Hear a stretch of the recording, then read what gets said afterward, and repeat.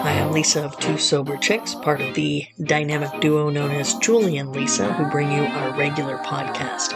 This is our speaker series edition where we borrow guests from the home group AA Solution Seekers online.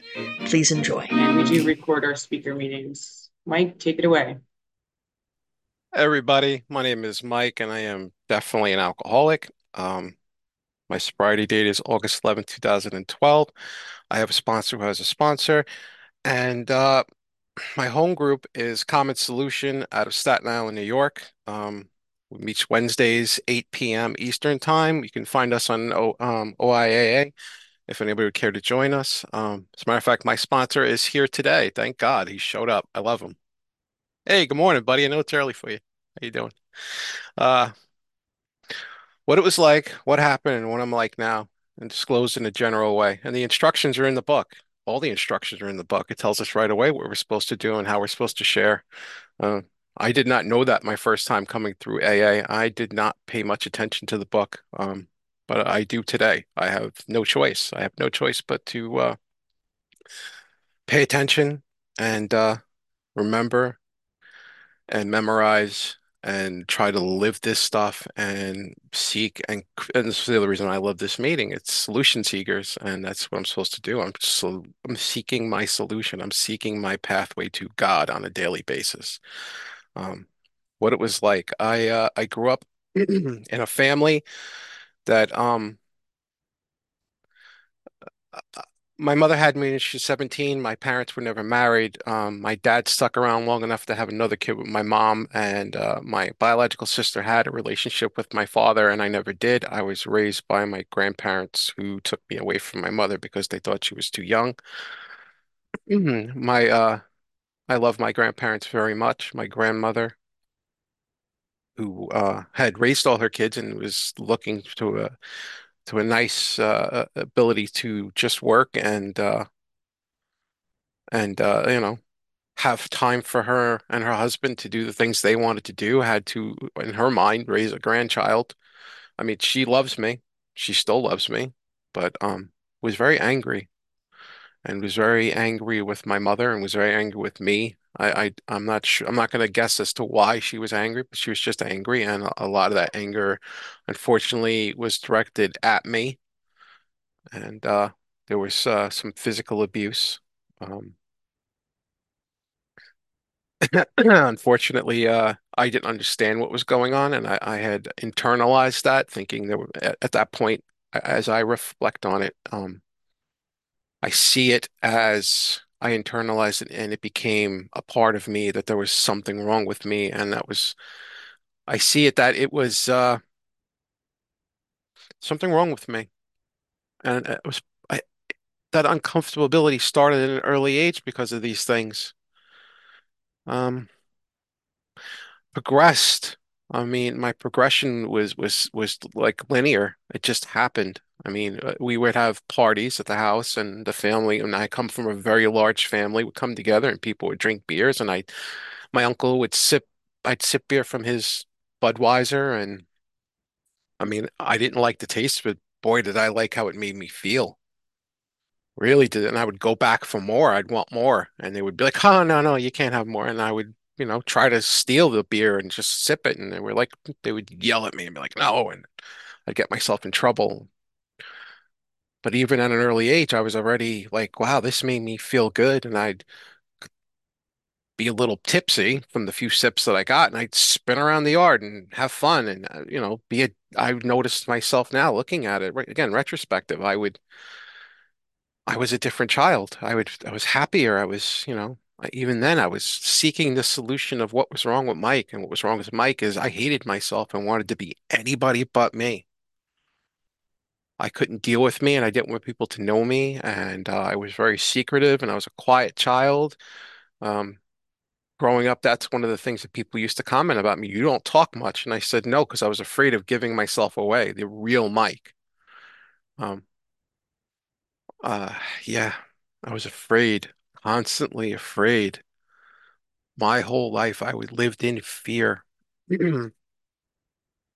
The uh, the real progression started when my grandparents decided to move me to New Jersey. I moved to Jackson, New Jersey, I think in the late 80s. I believe it was the late 80s or maybe early. Yeah, it was late 80s. And see, I had been a problem child. I had been kicked out of my school for emotional issues, and they had put me in a special school in Staten Island, and my grandmother would have to drive me back and forth to school because there was no busing, and she didn't quite like that because she was working full time, and she had to change her. She was a night owl, so she liked to work at night, so she had to change from her night job to her days. So she could take me to school and then go to work, and then I drop me off and then pick me up, and just wasn't convenient for her. And I was getting in trouble all the time, getting into fights. So her idea was to move me from New York City to Jackson, New Jersey. And the only thing to do in Jackson was to get in trouble. The only thing to do there is to drink and drug. I mean, it's boring. There's nothing going on in that place. There was a skating ring and there was a high school, and that was about it. I mean, there was nothing.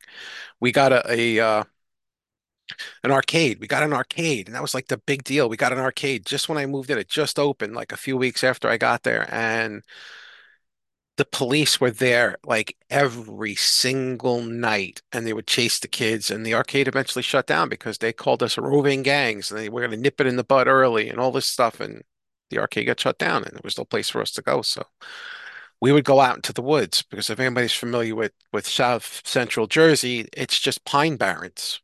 And we could go out into the woods and make a bonfire, and we could drink, and you really couldn't see it. And when I first got to Staten Island, I met a few kids, and we would come to my house, and they would sneak into my house, into my bedroom, and bring bottles of beer, like, and you could literally hear it going up the stairs, the jangling, and we get in the room, and everybody would start drinking. I have to open the window to try to get rid of the smell, and I'm looking at it, I'm like, is this what we do here? This is how I make friends? And I started to drink again. And instantly I started feeling better, but I was still scared. It didn't have the desired effect that I wanted. I couldn't reach that freedom that Bill talks about when he first took his drink, that I had arrived feeling. I didn't get that right away. I would have to drink to excess. I would have to drink so much that I could barely walk. I could barely stand.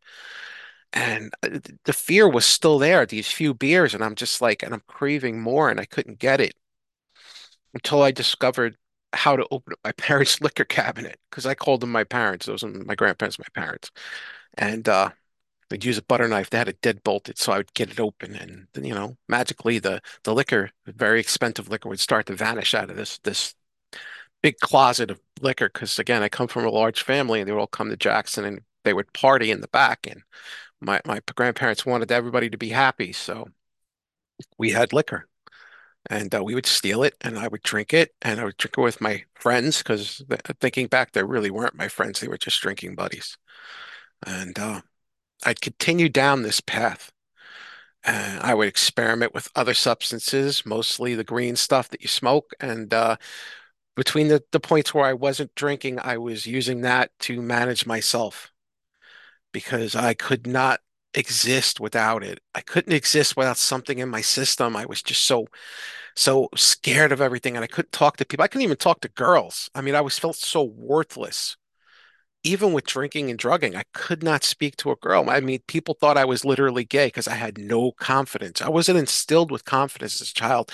I was constantly told how stupid I was and how I made to feel I made myself feel like I was such a burden because nothing I did was right. People would say things like, "See, he's not our kid." They would say, and those memories would stick in my head. Not that I blame them. I know they did the best they could, but I didn't understand. And I wanted to run away from myself, and I wanted to feel anything other than that. And I wanted to feel confident. I wanted to be like the kids that I was with.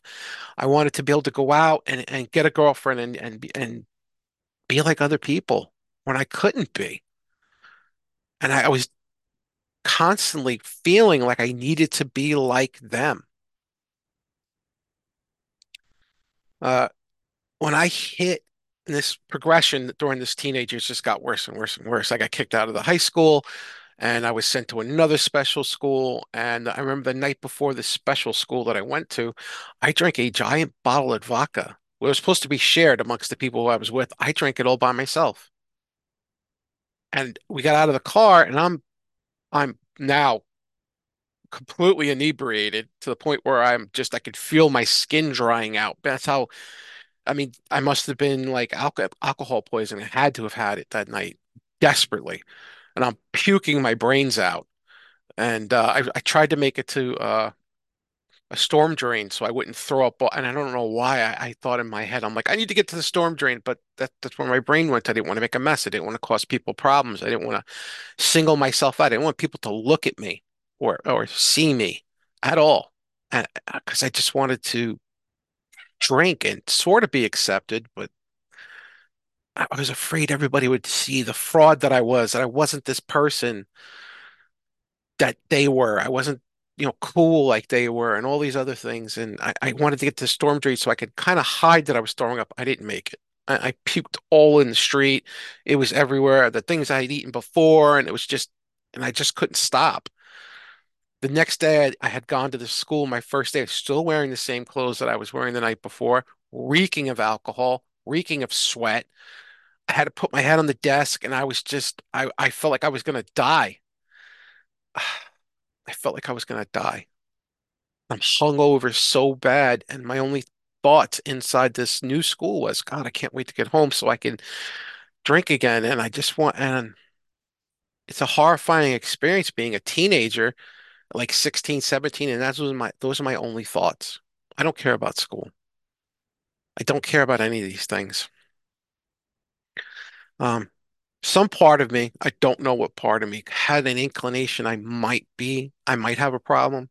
So I kind of sort of put alcohol to the side for a little bit.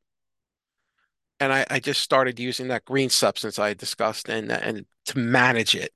And eventually I did manage it. And what happened was I ended up smoking like a chimney all the time, around the clock, as often as I possibly could. And when I couldn't, oh my God, the uncomfortability, that restless, irritable discontent at such an early age just came out. And I was miserable and I would take it out on the people, my little cousins, and I would like one of them I literally would try to play video games with and try to create a bond. And when he would beat me, I would literally punch him as hard as I could in his leg, like leaving bruises, because I was just so angry that this kid had the audacity to beat me and be better at something than me. And I'd feel so angry and I didn't even know why I felt this way. Um, at 17, I was thrown out of school entirely, and my grandfather brought me into construction.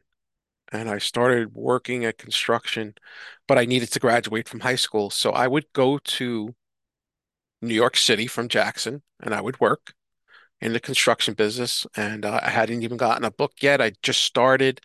And at night, I have to come home and do my studies, which were a joke. They just wanted me to get out of the school system. So it was barely anything. It was more like eighth grade stuff, and I just had to pass the class that last year. And I did the little bit of nonsensical work that I had to do, and I passed the class. And I went to work full time. And I did this for a few years, but was an alcoholic. I didn't know I was an alcoholic, and I couldn't manage to go to work every day. I couldn't manage to do anything. Here's this 18-year-old kid being given an opportunity with an amazing job, and I couldn't show up. I couldn't show up. I mean, that speaks to my unmanageability of my life. I was given something that other adults would kill for. I'm making top dollar. I'm a member of a union and I couldn't show up. I'd work 2, 3 days a week randomly. I'd always show up on Thursday or Friday to get that check, and then I'd go home and I would get wrecked with whatever little money I had. To the point where my grandmother and my grandfather got a car and it was financed, and they would have to take my check from me and then give me a stipend each week. Otherwise, I couldn't pay for my car and I couldn't pay for my insurance. I was living rent free. I was paying about $100 a week basically just to give my mother some pocket money, but all the rest of that money went towards my stuff, and she'd give me a little bit of money, and I'd have to manage with that, and I would be an incredible SOB at work because I couldn't drink and I couldn't do my other stuff, and I'm just nasty, and I'm telling people off, and don't you know who I am? My grandfather is blah blah blah, and I just this incredible ego that I had, which carried on, and carried on, and carried on. At 20, I think 22, maybe 23, I had this incredible idea just before um the millennium, like 1999, and yeah, it was like 1999. I decided that I was going to move from Jackson, and I was going to go to Syracuse, and I was going to go do this and that. I had met a girl on the internet, which I had never met before, and I had decided I was going to go up there and meet her, and I did. And she wanted me to be with her because, again, I could not speak to women, and this one was like there was a wall, so I could talk to her over the internet, and we created a so-called bond. And I went up there a few times, and she wanted me to come up there, and I was going to move up there, and I was going to go get a job, and I was going to get one of those efficiency apartments, and I was going to go to college, and that was the whole plan. And she ended up convincing her mother to let me move in, and boy, was that a mistake because uh, they were of, and I don't want to judge them, but it's the truth because I lived there. They were a very extraordinary, dysfunctional family. And this young lady who I just met, who I'm moving in with, was extremely dysfunctional herself. And we were a hostage situation made in heaven because I was terrified and I wanted to have a girlfriend so desperately. I was willing to accept this person who was emotionally and physically incapable of being in a relationship and didn't know the first thing about it. And neither did I. And I went up there and I went to college, and something happened while I was up there. I wasn't drinking and I wasn't doing drugs. I was smoking cigarettes like a chimney, but I discovered that I liked school. I really liked school. And I realized that I had a brain in my head.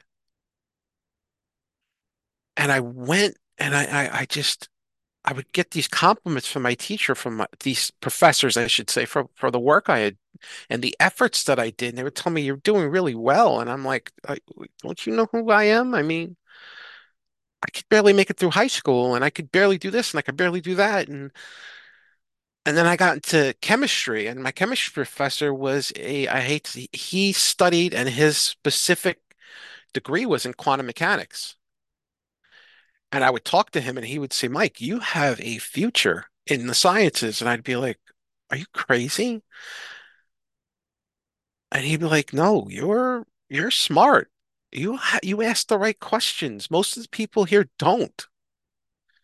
You have something." And I'm like, I don't know what the hell you're talking about. And I got this guy again in my second year, and he's like, he's trying to he took a special interest in me. So did the astronomy professor that I had. He took a special interest in me. He would talk to me and call me into his office and want to sit and have a conversation with me and talk about what the new breakthroughs in science. And I would give him my input, and he'd say, we'd talk about these things. And then the girl who I was living with, her mother passed away, and things became very stressed in the house.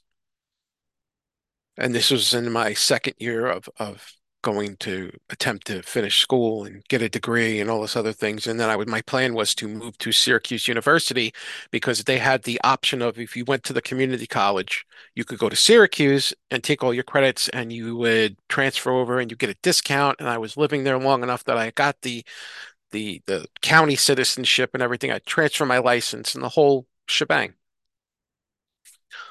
My mother passed away, and the girl who was with me broke down, basically just stopped functioning because her mother passed away, and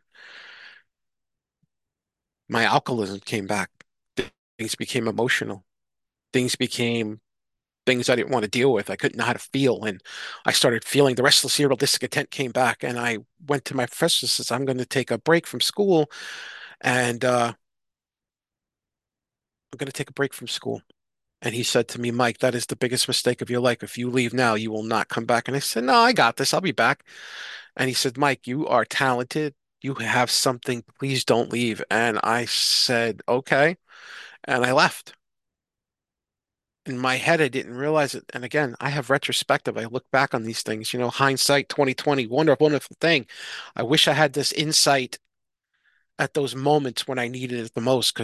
And again, this reflects on my unmanageability, my powerlessness in my life. I don't have I have the ability to recognize and look at things from other people's perspective. And I could see you and I could say, oh, those are your problems. And this is that. But looking at myself, who the hell wants to look at themselves? I don't want to look at myself. I can't figure out what's wrong with me. But this guy resonated in my head over and over and over again, and I started drinking and drugging again. I got a job at an Exxon station up on the thruway, and I ran into these other kids who were drinking and drugging, and I started hanging around them. And I wouldn't hang out because I didn't have any friends. Again, I don't like people, but at work, I can put on the persona, I could wear the mask, I could be the actor on the stage. I'm from New York City and I'd have my accent, the thick New York accent, and everybody would say, and I create all these wonderful lies about my life in New York and who I was and this and that. And I could play that role, but I didn't want them close enough to me to actually make friends. I didn't have any friends. That was the truth, man. I didn't have any friends until last year. Not any real friends. I didn't know what a friend was. I didn't know how to have a friend. I didn't know how to love enough to be a friend to somebody else. And that was Mike's real decline. That's where my alcoholism really took off. I hadn't really, I just periodically drank, but when I did drink, I couldn't control it. And when I was controlling it, I couldn't enjoy it. But the green substance, man, I thought that was fine. It was natural. It was this, it was that. I had this one kid at the shop whose family, they were Germans, and he would bake brownies with it. And he grew it, and their family grew it in the house. I'd get it from him. And occasionally I would smoke, and then I would feel better about myself. I'd be calm. Excuse me. Excuse me. I'm sorry. And I would be relaxed, and I'd feel better. And then I'd go home to this poor girl who was absolutely miserable because her mother died, and I could not be of use to her, and I could not do anything for her. And at this point, we are just hostage taking with each other, and we're fighting, and we're screaming at each other, and we're blaming each other. And I tried to escape. I tried to escape, and I'd go back home to my grandparents, and I packed up as much of my stuff as I could, and I went back to Jersey. At this point, my grandparents had sold the house. My grandfather had retired and they had moved to another part of Jersey, and they had a much much smaller house with a bedroom and a guest bedroom, and I moved into the guest bedroom, and I had put all my stuff in their garage, which took up the entire garage, and they would graciously let me stay there on the condition that I was going to get a job and get out of there as soon as possible. And within 2 weeks of me being in that house trying to find a job, which I did get a job, and my girlfriend showed up at my grandparents' house with her father, and basically her father dropped her off at my house with her stuff and just left. And then, she's living with me, and I'm trying to get away from this poor girl because I didn't know how to break up the relationship. I didn't know how to end it. I thought that's what you did. You just left, and that's how it ended. And here she is, and I'm like, oh, poop. I guess we're stuck together. And I tried anything and everything to get a job and get out of the house and try to talking to her that this is probably not a good idea. I got regular jobs, not like the construction job at first. I got regular jobs, and I was working at a Wawa. I was working at McDonald's. I got a job at I think Staples. I can't remember. The time frame's a little wonky back then. Again, my brain memories are a little of when those events happened. And then my grandparents decided that they wanted to move to the Carolinas. So they bought a condo. They went down there to test it out and they loved it. And they stayed down there and had a house built. This was in South Carolina. They had a house built in North Carolina. So they stayed in the condo till their house was completely finished, and they moved into that house and told me I could have the condo because I was having such difficulty. I had no ability to really make any real money. I was not really drinking, but I wasn't not drinking. I was drugging, but I wasn't really drugging. I was smoking a lot of that stuff, and that was my only real crutch. So in my head, I'd heard the word alcoholic before, but I was like I said earlier, something inside of me knew I had problems, but I didn't. I kind of knew I was an alcoholic, so I was going to avoid the alcohol for a little bit. And yeah, no, again, the unmanageability and all these things. We had moved down there. I'm living off my grandparents. That lasted for 2 years. I was still doing the green stuff. And then I was like, I hate this place. And I wanted to move back to New York City. My grandparents gave me a large sum of money to move back. And I went back. I got back into the union. I started working again. And within a few weeks of being up there and working, I started drinking and drugging again. The pressure was on. I'm dealing with people I can't stand. The atmosphere is all drinking and drugging in New York City construction, and that's what we did, and that's what I did. I couldn't manage to go to work every day, and I eventually was asked to leave that apartment, and I moved over to the other side of the island, and I was there for a while, and I could not manage to go to work anymore at all, to the point where I was going to be homeless, and we are talking about going to shelters. And I couldn't work because I couldn't work. I was just constantly messed up. I could not work. Nobody was hiring anymore. Nobody wanted to take me on. The unions told me, no, we until you straighten up, you can't do anything. And then a family member with the kindness in their heart allowed me to move into their basement apartment with my girlfriend, who and I were constantly fighting.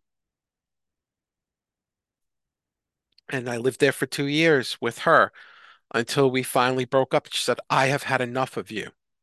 And I said, good, because I've had enough of you too. At that point, her father had passed away. We had gone up to Syracuse again to the funeral and say our goodbyes to him, and we come back to Staten Island, and we had constantly been fighting. So she had enough of me, and I said, good, I had enough of you.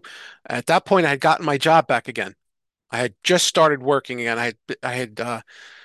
This was the first job I had back for a while, and it was just getting on my feet. Was just making enough money. I was actually showing up to work every single day this time. Albeit I was still drunk and everything, and I was high and whatever else I was doing, but I was able to do it most of the time after work. Every night I had to at least smoke something. I had to because I couldn't do it. Otherwise, I could not manage to go to work if I didn't do those things. I took her to Madison Square Garden. We went downstairs into the train station. I put her on a train and I made sure I did it myself that she was going to get on the train and go to Syracuse, all while crying, all begging at this point that it's not over. She'll work on. I'm like, no, you said it was over and it's over. And I felt so betrayed and I acted so pompous and I said all these nasty things. And I said, I got her on the train and I went to work and I broke down at work. And I told one of my coworkers what had happened. I said, my relationship had ended, and said I needed a minute, and I walked around the block, and I was just bawling out, crying that I had lost whatever this was. But I was also crying because I was relieved because now I didn't have anybody to watch me, and now I could self-destruct. The next day, I came back to work again. I felt, you know, a little bit more emotionally closed off, and somebody had said something to me. This very large Spanish man who was the foreman for the Lantas, which is Lantas is almost like iron workers. They tie up. And I threatened to hit him in the head with a freaking shovel. Like literally. I said, get the F away from me. I'm going to pick up this shovel and I'm going to crack you in the head and then you're just going to be dead and I won't have to deal with you anymore. And they're all just staring at me because I was the guy who really didn't talk much. But the gloves come off. I didn't have nobody I had to be responsible for. Now I could self-destruct completely. And the day after that, I didn't show up for work. And the day after that, I didn't show up for work. The day after that, I didn't show up for work. And then I just continually till I lost the job. I got a check in the mail. I was getting phone calls from the union bosses. I was getting phone calls from this person and that person from the job, and I wasn't answering any of it. A friend of mine who worked with me in the union, this really nice guy who I became one guy who I actually became friends with, who was a addict. He passed away. And I couldn't manage to get to his funeral in Queens. I just was like, that's nice. I answered the phone. I was like, what? Somebody said this person had passed away. I said, oh, that's sad. And he said, well, the funeral. I was like, and I hung up on the guy. I didn't care. I didn't care. I didn't care about myself. I didn't care about, all I wanted to do is be left alone.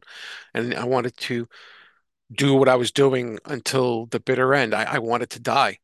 I'd become suicidal.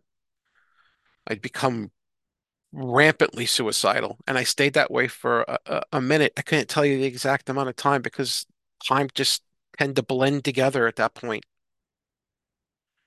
Days became weeks, weeks became months. I can't tell you exactly how long I was down there. And then I got the good idea that I was going to walk down. If anybody's familiar with New York, I was going to walk. There's a major thoroughfare here on Staten Island called Highland Boulevard. It's extraordinarily busy. There's always traffic. And I got the idea I was going to go down to Highland Boulevard. And you know what? I live next to a train station, but my brain said, let's go down to Highland Boulevard and get hit by a bus instead of jump in front of the train. And I'm going to equate that to being God. Bear with me. This is why I say it's God. Because I lived next to the train station on Staten Island. I could have easily walked in front of a train and killed myself and been chopped up in little pieces. My brain said, let's go down to the bus stop and let's get walk in front of a bus, and that's how I want to go out. I get to the corner, I see the bus coming, and I don't have the courage to walk in front of the bus. And then I had like this inner voice tell me, because right down the street, you could see it from Highland Boulevard, there's a hospital. And this voice said, go to the hospital and ask for help. And I did. I found myself like automatically, like on autopilot, walking to the hospital. And I was like, I don't want to go. And it's just go to the hospital. That's what I kept hearing, go to the hospital. And I walked into the emergency room and I stood in front of this person and I said, I need help. I want to kill myself. And looking back, the retrospective, the hindsight, that was all God. I had come to terms with it. I was going to die that day. And I was saved. I was absolutely saved that day. That was the beginning. I couldn't tell you what date it was. I can't go back and say, oh, and point it on the calendar. This is my, that was the day that I had started to want to do something other than what I was doing. I wanted to change my life. It wasn't the day I Rex got sober and all this other things. It was just that was the day. That was the first time I actually felt the presence of something trying to save my life. It's something greater than me trying to speak to me from inside. Because if God is anywhere, God is inside of all of us. We're the ones who block him off. We're the ones who stop listening to him. I went into the psych ward. I went to the 14 days of the psychiatric ward. I told them all about my drinking and drugging. I stayed there. They stabilized me on all this medication. They put me into this thing they called a MICA program, which is a dual diagnosis for people with drug and alcohol and mental health problems. And I stayed there for whatever amount of time. And I didn't drink and I didn't drug throughout that time. And then I met a girl. The girl brought stuff to my house. I had something like 38 days. We wrote it on the calendar, wrote it on I wrote it on the whiteboard, my name, and underneath it was my day count. And I was like, look at it, look how great I am. Look what I'm doing. And every day I come in and I change it. And I ended up reusing again. And that was in 2012. That was, and I had all this time past that up until August. That was, I think it was in April. And then I went to an actual treatment center. And that's where August I was in August and I went to this treatment center. again, finding myself wanting to kill myself, and I was using again, and I asked for help. This time I didn't go to the hospital. This time I asked a family member, and they got me into the treatment center, and I went. I had the 28 days there. The first 14 days, I were hell. The second 14 days, I did not want to go home. I felt safe. I felt like I had finally met people who could understand what I was talking about, and they could see that I was having problems, and they were all trying to help me because everybody in that place was in some kind of recovery program. I came out. I still didn't go to AA meetings. I went to all kinds of other things, and I would do these things, and I would go to these programs, and then say, "Should just go to an AA meeting." And I met a group of people, and I went to an AA meeting, and I would go to those meetings where people were not talking about a solution; they were talking about just don't drink or don't do this. And then I stumbled upon my home group, which is my home group now, and I heard something different. I heard people who were smiling and they were having fun, and they were talking about what they considered a solution. And I'm looking at them like these people are a cult. These people are a cult. They're talking about this blue book. And thank you, Lisa. I know I got 5 minutes. Appreciate you. And this cult.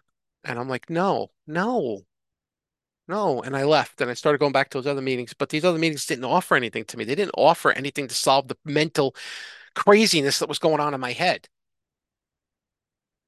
And this other meeting, that this common solution was talking about God, and they were talking about this, and they were talking about these 12 steps, where these other meetings didn't mention any of that stuff. And they were just like, did you do the steps by reading the board? And I was like, okay, yeah, yeah, that's nice. But something was planted inside of me. Something was drawing me back to that meeting. And I went and I got a sponsor there eventually. I got into service there. I went through the 12 steps because I didn't originally stick around at the first time. This was my first time. And I still wasn't convinced. By being convinced, I have to be rigorously honest with myself. And that was part of my first step. I haven't quite gotten through it. And I had spent 2 years there. And even with my service commitment, I got my job back again, went to work. But then the job became more important than my sobriety.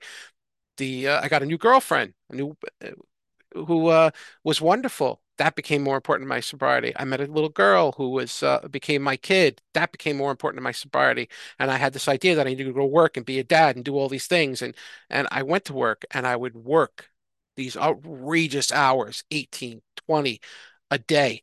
I would work 6, 7 days a week and I would never be home. Basically, I had replaced God, who I was trying to find at that point, and AA with being a workaholic. I was no longer an addict and a drug addict, an alcoholic drug addict. I was now a workaholic, and I had just that's what I had done until it didn't work anymore.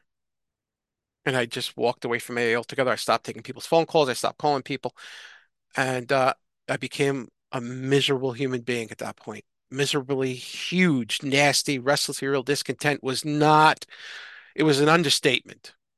I was fighting in the street. If I wasn't fighting in the street, I was getting beat up. I was arguing and I was doing all this nasty stuff in the middle of Manhattan, right next to Times Square.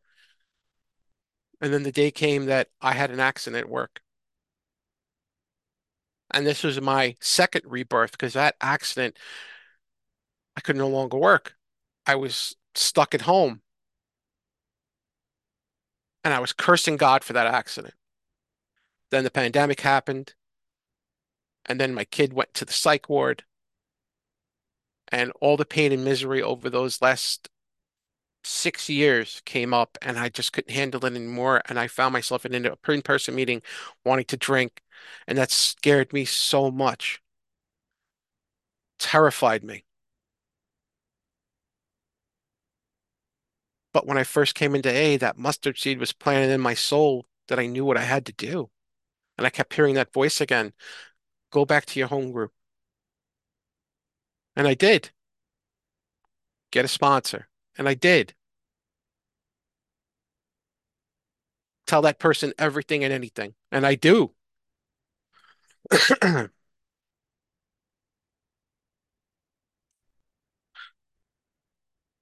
All I did was follow clear-cut directions. I do what my sponsor does and did, and my life started getting better. Not all at once, better. See, sobriety is not linear. You're going to have a rough road. It's going to be your journey and your experience. And that's what's been made very clear to me is I found God through the worst time of my life. I needed to. God became the most miraculous thing in my life. My kid lives in a psych ward. That would be a normal excuse to drink. My wife had major surgery and I was terrified that she would die. That would be a wonderful excuse to drink. I no longer can work. That'd be a wonderful excuse to drink. But now I lean into the program. I have fellowship. People I can talk to, people who want to help me. This people in this meeting I love. They absolutely help me. And that's really where I'm at today. Trust God, clean house, help others. I put other people first today as best I can on a daily basis. And I'm going to shut up. I hope I said something that somebody related to, and I really hope that I allowed God to speak through me today. And I hope it wasn't just Mike's ego. I love you guys.